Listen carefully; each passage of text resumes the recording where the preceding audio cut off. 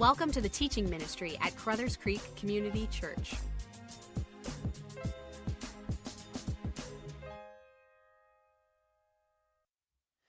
Well, good morning, C4. Really glad again that you're joining us this morning on this Palm Sunday. And again, a huge hey to our online audience, wherever you might be in the world today. We're glad you're joining us this morning. Well, today is the last in our series, Back to Basics in Romans. And so if you've got your Bible, hard copy, if you want to turn to it on your PDF, that'd be great. We're going to be in Romans chapter 16. About a month and a half ago, I twittered and then put on Facebook that I had done something significant. I had violated one of my core values as a human being. I had compromised, I had fallen, and I was publicly confessing this fall. I declared this: I had bought a minivan. Yes.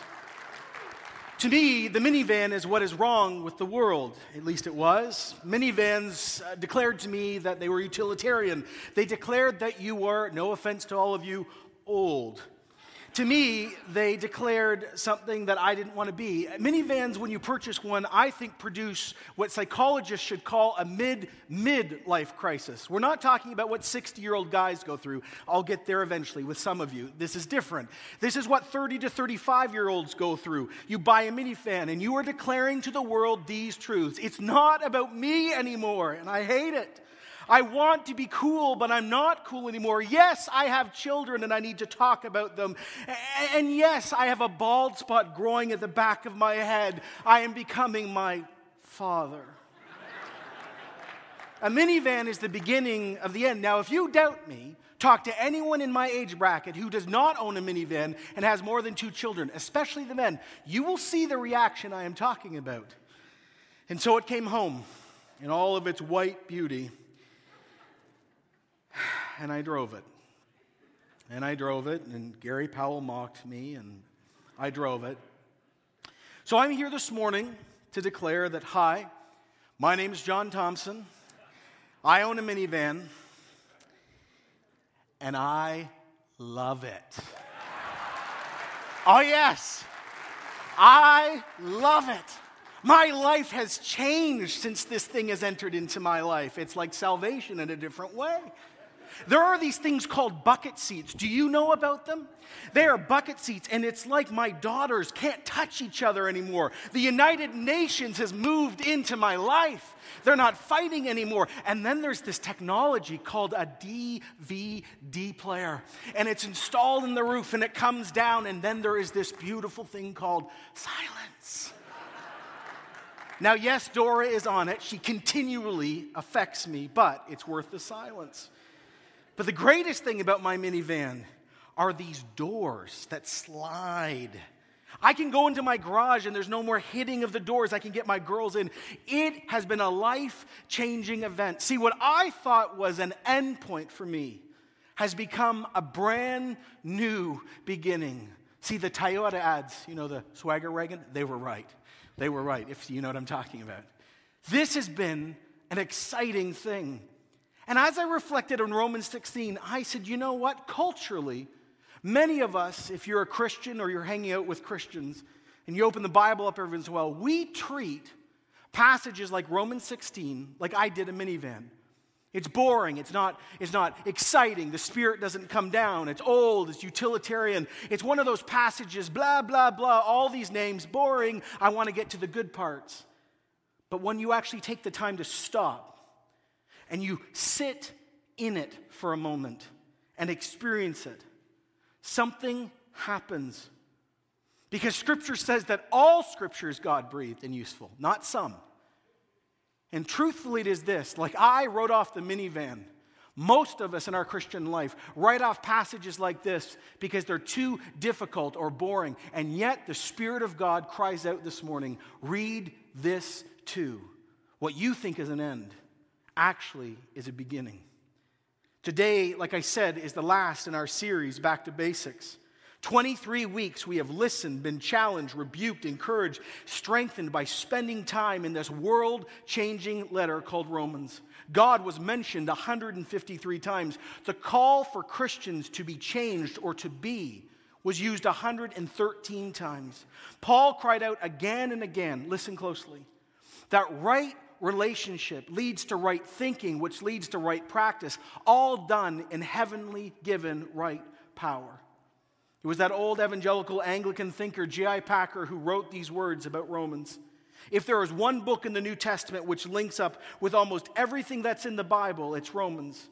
Paul brings together and sets out almost in a systematic fashion every great theme of the Bible. Sanctification, sin, law, judgment, faith, works, grace, election, the plan of salvation, the work of Jesus, the work of the Spirit, Christian hope, the nature and life of the church, the place of Jews and non-Jews in God's plan, the philosophy of church and world history, the meaning and message of the Old Testament, the duties of us as Christian citizens, the principles and the personal call for ethics. And you see, from that vantage point given by Romans, the whole landscape of the Bible becomes open to us. And so now we come to the end of this grand letter. And how does it end? With more theology, with more brain-teasing, heaven-given truths? Not overall, there are a few. Paul ends where we all must end and where we all will end. People.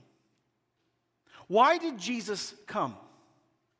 Why did Jesus call Paul? Why did Jesus die, as so brilliantly painted by Brandy today? Why do we exist as a church? Why does any Bible-believing church exist? People and relationships. Christianity at its core is about the reestablishing of a relationship between God and us and God and each other. All of creation will one day be redeemed, a new heavens and a new earth, to eternally facilitate what was lost in the garden so long ago, walking with God and each other in the coolness of the day. All of Romans was written to introduce people to relationship with God and then others in his family, and then to support, build, encourage, and protect that family. And so we should not be shocked that the end of this letter is about what matters. In chapter 16, the word greet appears 19 times. There are 33 names, 26 individuals, 2 families, 3 house churches all mentioned. And maybe, just maybe this morning, this is going to change your image of Paul if you have one. I love what Kent Hughes wrote about Paul this way. We don't normally think about Paul as a people person. We naturally assume that though he was a great man, his greatness made him a forbidding companion. Having read through Romans and knowing his massive intellect, most of us would feel somewhat intimidated if we knew we were about to spend an afternoon with him. We'd probably spend the day brushing up on memory work, wading through the minor prophets, or clarifying some point of theology, or probably doing a confession or two. No doubt such time would be well spent, but our fears, by the way, are unfounded. Paul was a people person. And here's something that a lot of people that like Paul don't get. Paul never determined his friendships on the basis of other people's intellectual capacity or even their theological ability. Now, I want you to think about this as we get into this today. And you, wherever you are today, do this too. No Twitter.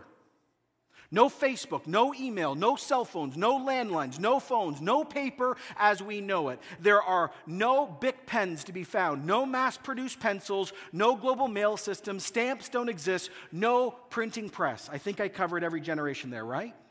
Okay. And yet, amazingly, Paul worked hard at community without all the advantages we all have sitting here at this moment. So here's the question we all need to think about today. How committed are you to Christian community? Priority or option? Look at Paul today and then look at your life. He was busy, he was distracted, he was sick, he was shipwrecked, he got beat up for his faith, he traveled the world, and yet he never ever gave up on Christian community, and it was never an option for him. I'm just saying this morning, why is it an option for some of you? All the excuses you put to the table, he had them hands down. The beginning of the end starts like this in Romans 16:1. I commend you our sister Phoebe, a servant of the church of Cenchrea. I ask you to receive her in the Lord in a way worthy of the saints and to give her any help she may need from you, for she has been a great help to many people, including, by the way, me. Now, Phoebe, by the way, means pure, bright, radiant. She's called sister, servant, saint, and she's called a great help. Now, before we keep going today, that word servant right there is important to camp out on. It's where we get our word in church circles, deacon or deaconess. Now, all of us are servants with each other, no doubt about it, but this is connected to a local church. This is a title. This is a formal title and position, and so understand that Phoebe was a deaconess, like you can read in Acts 6 and 1 Timothy 3. Stephen and Philip were deacons too. They took care of the financial and ministered to the needs of the poor. They also evangelized, they did miracles, they preached in public. And so Phoebe is a deaconess. And amazingly, I never caught this before, she is actually the one bringing this document to Rome. Paul says, now welcome her, everyone. Take care of her needs. She loves Jesus, the church, and me. Take good care of her. She's an awesome woman. Paul continues in verse 3, greet Priscilla and Aquila, my fellow workers in Jesus Christ. They risked their lives for me. Not only I, but all the churches made up of non-Jews are grateful to them. Greet also the church that meets in their house. Now, they met Paul in Corinth after they got kicked out of Rome for being Jews under Claudius. Later, they come back and they establish this church. You can actually read their story in Acts 18 and 1 Corinthians 16. So now they're back in Rome, and they've got a church meeting in their house. They're really wealthy. But a lot of people believe they weren't just the hosts of the house. They were a husband and wife team working as leaders in that church. Paul goes on to say hi to the first person he led to Jesus, then to Mary, and then in verse 7, it reads like this. Greet Andronicus. I worked on that one this week, by the way. And Junius, my relatives who have been in prison with me. They're outstanding among the apostles, and they were in Jesus Christ before I was. That little phrase, outstanding among the apostles, I just want to camp there just for a moment. Some authors, and even translations, you may have the ESV, this is one, they say that this just means that they were really liked by the 12 disciples, the apostles, Peter, James, and John, but I actually think they got it wrong. The NIV, the New Revised, the New American, the New Jerusalem, just to name a few, say it this way. They were outstanding among the apostles. They were apostles. Beyond the 12, capital A, there were lots of small a apostles. And that simply means one sent officially on church business with authority, an evangelist, a missionary, or it can just mean leading with authority. Some of you are going, yeah, thanks, John. Falling asleep, Junius, whatever. Why does this matter? Well, this is why it matters. Junius can be translated male or female. But in this case, the linguistical evidence is actually this is a woman. Most like this is a husband and wife team, again, like Aquila and Priscilla. And the reason why it's important is this is saying that a woman has been given formal authority to minister, like a missionary or evangelist. Now, you can't base your whole view of women in ministry on Romans 16, like Phoebe or Junius. We as biblical Christians, first of all, have to take all of our views from Scripture, not culture, not what we feel, not our background, Scripture. And we need to see this in the light of Scripture. Yet this does show us three key things this morning. First, more than 1/3 of Paul's greetings are to women. 6 of them are commended for their labor in the Lord. The same language is used by Paul for Timothy and Titus as church leaders in his other letters. My own experience growing up, not in Canada but overseas, tells me that most churches are run first, supported by, and birthed by women, always first, and we men catch up, well, later. The second thing is this. This gives us strong examples of women in some formal roles, not all, in the church. But this is the most important thing this morning. Everyone listen. This is a Romans 14 issue. Remember what I just taught a few weeks ago. Beyond the essentials of our faith, many genuine Christians disagree on things like women in ministry, spiritual gifts, communion, church government. And by the way, it does matter. Now, again, these issues can be looked at and defended from Scripture. And so, like I shared, I'm not an Anglican or a Pentecostal because I don't agree with them on secondary key issues. But they're my brothers. They're my sisters. I'm going to get used to them now because I learned that I'm going to spend eternity with them. So why not start now? That's my opinion. They're my family. Yes, absolutely. No, you should clap. That's right. They're my family. But we here at C4 are going to preach strongly with conviction our views on secondary issues, but never ever be disparaging towards those we disagree with. The great phrase that needs to be recaptured by churches like ours is this again. In essentials, unity. In non-essentials, liberty. In all things, charity. In translation, in the things that bind every Christian together, we will never compromise. Jesus is the only way. The Trinity is the Trinity. The Word of God has authority, etc. In non-essential issues, we're going to have liberty with each other. We're going to choose to disagree with each other. But here's the key thing. We're not going to be jerks about it. Charity. And so, when we read Romans 16 and all the other passages, we here at Crothers believe that women can hold any position except elder. Now, if you want to explore that, struggle with that, wrestle with that, you can read our DNA document. But when you do it, no matter your opinion, I want to remind you, unity, liberty, be nice. Okay? Because again, we have a stance, we believe from Scripture, but it should never divide us at our core. So we see these two profound examples. Well, Paul from there does some interesting things. He says hi to over 20 people and other families. Now, if you take time today to read each name, name after name after name, and if you learn how to pronounce them, I am almost willing to guarantee you God is going to give you a much larger Easter bunny this week, because I couldn't do it. Or maybe a new car, I don't know. But he lists all these people. Now again, like I said at the beginning, we tend to skip over parts of the Bible like this, and we tend to forget that these people were real. We're going to spend eternity with these people. They were the backbone of our movement in the early years. But there's so much more here if you take the time. If you read the whole chapter, Paul chooses to be with, to live with, and to embrace diversity. Men, women, slaves, the wealthy, the poor, brand new Christians, long-term Christians. Some of them loved Jesus before he did. Some of them were relatives. They were Greek and Roman, Jew, slave, and free, and they were every skin color under the sun. The point is this when we read this passage. The church is called to look like this globally and locally, especially in a highly urban, multicultural environment. There is no room for racism in the church. There is no room for classism in the church. And if Paul shows us this by his list alone, we should be convicted. As one rightly preached, Paul's list of greetings reflect his vision for what a local church should look like. A congregation should be no less diverse than the community surrounding it, yet unified by a singular devotion to one person, Jesus. At the end of that amazing list of people that we'll all meet one day if you're a follower of Jesus. Then he says in verse 16, greet one another with a holy kiss. All the churches of Christ send greetings.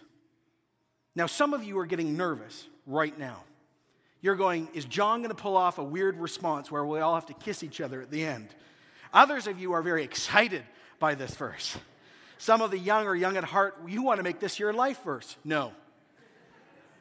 This is the normal way of greeting in that time. Handshakes for us, or hugging, in Latin French culture, kissing on the cheek, is the symbol of just saying hello. But it also is the symbol of mutual acceptance. If you've ever been to a Roman Catholic service before, just before communion is served, you will greet each other with the peace of Christ. In Eastern churches, they still kiss on the cheeks, I believe. That experience that's become ritualized dates all the way back to this. Now, it's only cultural. Paul is not mandating that we all must kiss on each other's cheeks. But it goes beyond culture to motive. Chuck Swindoll, I think, got it right when he wrote these words. More than anything, this practical greeting is difficult to do with people that we're at odds with. I can shake hands with anyone, but there's no way I can kiss the cheek of a person I barely know. I'm less likely to kiss someone if I don't respect them. Paul's command would be a powerful motivation for me to keep my relationships clear and close. He says, greet each other with a holy kiss.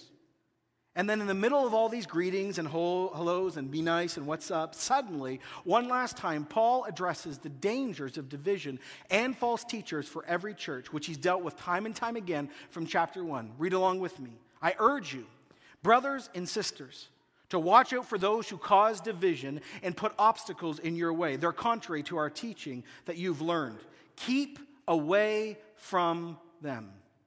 That little phrase, I urge you, has only been used twice in this letter. The call for personal holiness and the call for intercession. Romans 12:1, I urge you, brothers and sisters, in view of God's mercy, for everything that's been done for you, live your life in this way. He says, offer your bodies as living sacrifices, holy and pleasing to God. This is your spiritual act of worship.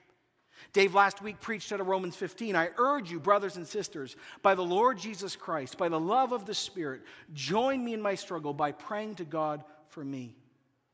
So when he uses something very few times, we need to pay attention. Paul says to us at Crothers Creek this morning, and to the many of you watching or listening, I urge you to keep in the teaching you've heard. Don't go to the left and don't go to the right. Verse 18, such people are not serving the Lord Christ, but their own appetites. Smooth talk and flattery, they deceive the minds of naive people. Now, the question is, well, what false teacher is he dealing with? There's lots of them. Well, I think we get the clue from the word appetites. Remember, we shared this at the beginning of the series and some others. There were groups of people in the early movement called Judaizers. They said, oh yeah, we believe Jesus is Savior and Son of God, and we believe you have to love him alone. But by the way, you have to be completely Jewish ritualistically too. You have to get circumcised if you're a guy. We all have to obey all the commandments, including all the dietary laws. And if you're Jesus plus all this, then you're a real Christian. Paul says, excuse me? I think it's Jesus plus nothing equals Christian. He said it in Romans 14:30, do not destroy the work of God over food. And so he is addressing a group of people that are continually trying to burden down people with something that is no longer needed. He says, be careful when you ever hear someone say it's Jesus plus equals. Well, Paul then says, hey everyone, I've heard about your obedience. Verse 19, I'm so full of joy. I want to be with you, and I want you to be wise about what is good, and I want you to be innocent about what's evil. You know, the word wise, we say it like that and we move on. Do you know what wise means? Putting into practice what you know is true. He says, I want you as a Christian not to hear alone, but to do. And then he says, I want you to be innocent of evil. I learned this week that the word innocent has its roots in the idea of a wall that actually is protecting a city, and it's actually gone through a horrific siege, and the wall survived. He said, I want you to be innocent of evil. Don't flirt with sin. Don't play around with sin. Run from those things that destroy your soul and violate the relationship you have been given. And I say to you this morning as one of your pastors, your personal holiness, my personal holiness, your beliefs matter. They together form the fabric of this community. Jesus says to us now, be innocent. Run from evil. Don't flirt or enjoy with sin. The battle is tough, it is difficult and overwhelming. But then Paul says to us, hear this morning, God is sovereign, and the hope that you are fighting for is about to take place. And then he utters these beautiful, profound, life-changing words. The God of peace will soon crush Satan under your feet. The grace of our Lord Jesus Christ be with you. Amen? Oh yeah, we need some Pentecostals. Amen? Yeah, thank you. Huge statement. God will soon give power and victory not only over satanically inspired false leaders, it's more than that. This is the grand promise for all of us as Christians. Not only will one day death and sin be removed explicitly from the created order, Satan's influence, dominion, presence, and power will also be removed. Was this not hinted at the very beginning of time when the demonic took ground that we gave up? When Adam and Eve sinned and we sinned in them. In our worst moment ever as human beings, as the human family, even at that moment, our God was planning redemption, and this victory was promised. Genesis 3:15, prophesying Jesus and Satan. I will put enmity between you and the woman, between her offspring and your offspring and hers, and he will crush your head, and you will strike his heel. That's what we're going to celebrate on Good Friday, right there. Jesus, by his incarnation, his passion, his resurrection, and ascension, has already broke the power of the kingdom of darkness. 1 John 3:8, the reason why the Son of God appeared was to destroy the work of the devil. Colossians 2:15, having disarmed powers and authorities, he made a public spectacle of them, overcoming them by the cross. Satan does not, nor will he ever truly win. Victory was snatched from him at the cross, and Revelation 20 declares to us that those that have sworn allegiance to him will be thrown into that everlasting place of separation called hell. Our God is in control. Well, after this, for us, his challenge, his commending this church, he sends greetings again. He loves people. He sends greetings from all these people, including someone you may know named Timothy. But after a whole other set of greetings, in verse 24, we now come to the real end. And the end isn't about Paul. It's not about the church. It's not about a theological checkup. It ends with hope and then worship and then ends with God's glory. And it reads like this. Now to him who is able to establish you by my gospel and the proclamation of Jesus Christ, according to the revelation of the mystery hidden for long ages past. That little phrase this morning is so important for us. For him who is able to establish you. Establish means to prop up. This is the promise. If you've embraced Jesus, he will prop you up the rest of your life. I remember in high school people mocking me, oh, you're a Christian, your dad's the Pope, your mom's a nun. I said, how did I get here? Anyway, I was totally confused. People mock you for, and that's fine, that's fine. And one guy said, I'll never forget it, grade 11, he says, John, I will never become a Christian. I said, why? It's all about a crutch. I don't need a crutch. I said, well, I do. I need a huge crutch because I know what I am. He says here, God is going to eternally prop you up so you will never truly fall again. And this should not shock us after reading and accepting Romans. It's God who predestined us. He called us. He foreknew us. He loved us when we were dead, disconnected, not even looking for God. We were spiritually hostile towards God. What's the verse we're going to talk about next week? And this is love. Not that we loved God, but he loved us and died for us. I mean, what did Paul say in Philippians? Being confident of this, he who began a good work will carry it on to completion until the day of Christ Jesus. If you've run from Jesus, by the way, good luck. He's coming anyway. And he's going to complete what he started in you. Because once he gets his hands on you in love, he never lets you go. He loves you too much. And so again, Paul says time and time again, my gospel is not about me. It's not about my theological textbook. It's not about my cultural biases. It's not about my race. It's about Jesus. And so he ends Romans by saying, all praise, all glory, all honor is due to him. I love how Eugene Peterson renders this in the Message. All of our praises rises to the one who is strong enough to make you strong, exactly as he preached in Christ Jesus, precisely as revealed in the mystery kept secret for so long, but now an open book through the prophetic scriptures. All the nations of the world can know the truth, and can be brought into obedient belief, carrying out now the orders of God, who got all this started down to the very last letter. All our praise is focused through Jesus on this incomparably wise God. Yes and amen.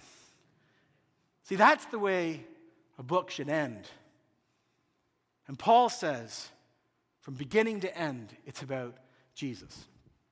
So as we come to the end of this series, I need to give you a few thoughts, and then we'll be done.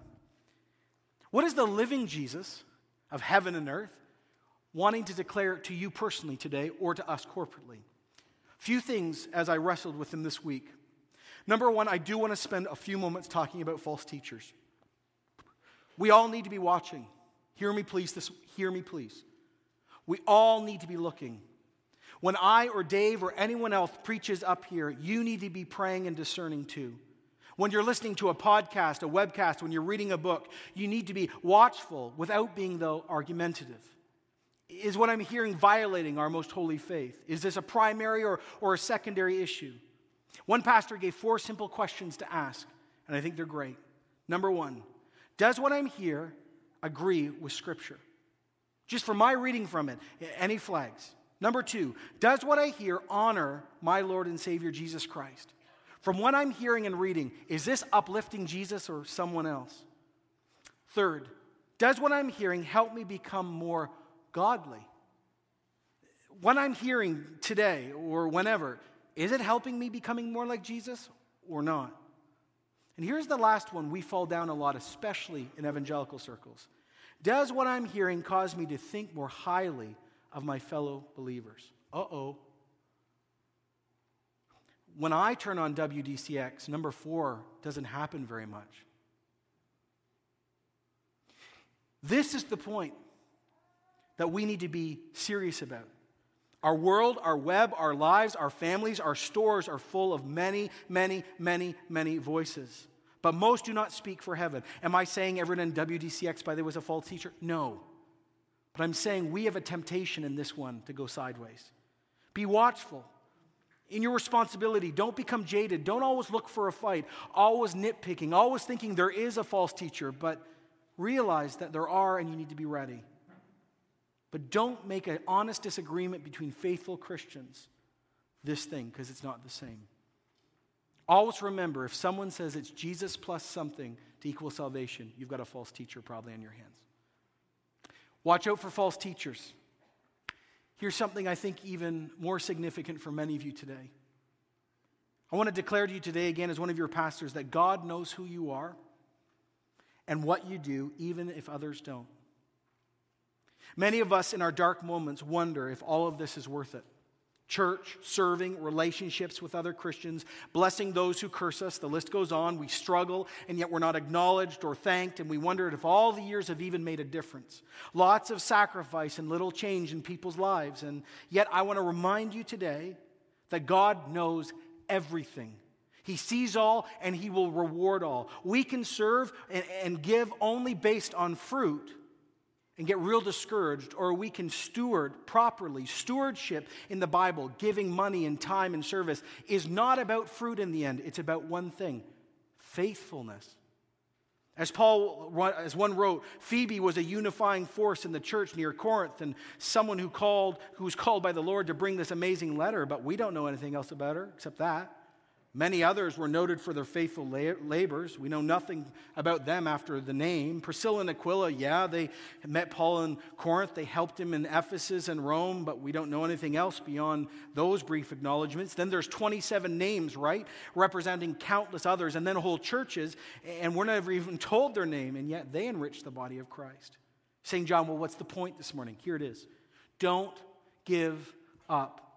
Don't forget that all your unseen work will be honored by the one that matters in the end. When all time is past, the only thing that will matter is what you've done with Jesus and for Jesus. You will not care about any other person's opinion. You will not care about getting your due when you face Jesus. All you want to hear, all want to hear is this: well done. So call on Him to keep going. He is the one that will prop you up again and again. The church is made up of normal, faithful people that history is going to forget. Here is the terrible, terrible truth for us this morning as North Americans. Are you ready? Within 3 or 4 generations, no one is going to know any of us. And if you want proof, please stand if you know your great-great-great-great-great-grandfather by name. No one. Yet we live in a culture that says, I have to do something. I need momentum. I need monuments. I need to be remembered. And I'm saying to you this morning, don't waste your time. Because the only thing that lasts is what you do for Jesus. And Jesus is the Alpha and the Omega and the beginning and the end. And though we're all going to be forgotten by each other and by our relatives, guess what? Jesus isn't, and He rewards those that are faithful to Him. Don't waste your life. Don't waste your life trying to be remembered. Just be faithful. We don't know the millions of Christians that have gone before us. And they're not probably going to know us. And so Paul comes to us in Romans 16 and says, be careful of false teachers. He says with authority, please, please realize that God is faithful and He will honor you for what you've done, whether you are known even now or not, in small or large ways. I end with this. People. Don't miss that Paul loved and fought for community this morning. We cannot give in and use church. We can't wait for others always to set us up in relationships to do church. We can't come 1 or 2 out of 6 Sundays and never be with other Christians or never serve with others or never do small group or eat with other Christians and expect for a vibrant Christian life. Community, hear me this morning, must be fought for. As another Christian leader said, all people want to do is leave a mark, like I've mentioned. But what remains? Money doesn't remain. Buildings don't remain. Books, after a certain amount of time, whether long or short, all will disappear. But the only thing that remains forever is the human soul, the human person created by God for eternity. And the fruit which remains then is that which we have sowed into the human soul. The challenge out of Romans 16, maybe like an ambush to some of you, is this. Paul knew community. Paul fought for community. And do you know why I know this? Because he knew people by name and he had ongoing relationships with them. You who are families of my age with younger children, if you choose now not to make Christian community a priority, your children will not do it either. We live busy cultures. Trust me, I'm one of you. But not at the expense of Christian community. As a youth pastor, I did it for a long time. I had so many teenagers say to me when they were 17 or 18, I'm out. There's a lot of reasons. One of the main reasons was this, though. My parents never made church a priority, so why would I? And then I'd have the parents come in and say, what have you done to my children? And I'd say, I didn't lead them away from Jesus, you did. Make a decision. It is a prophetic decision in this culture, in the frenziness of trying to do everything.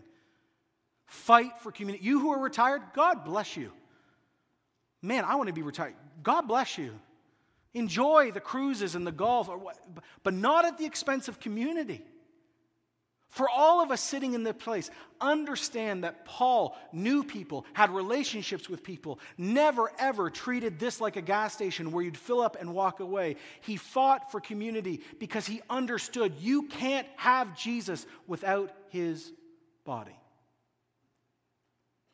There's a challenge to us today to make sure that our priorities are right, that we have relationships, that we don't know everyone by name, we don't have to be friends with everybody, but we do some Christian community.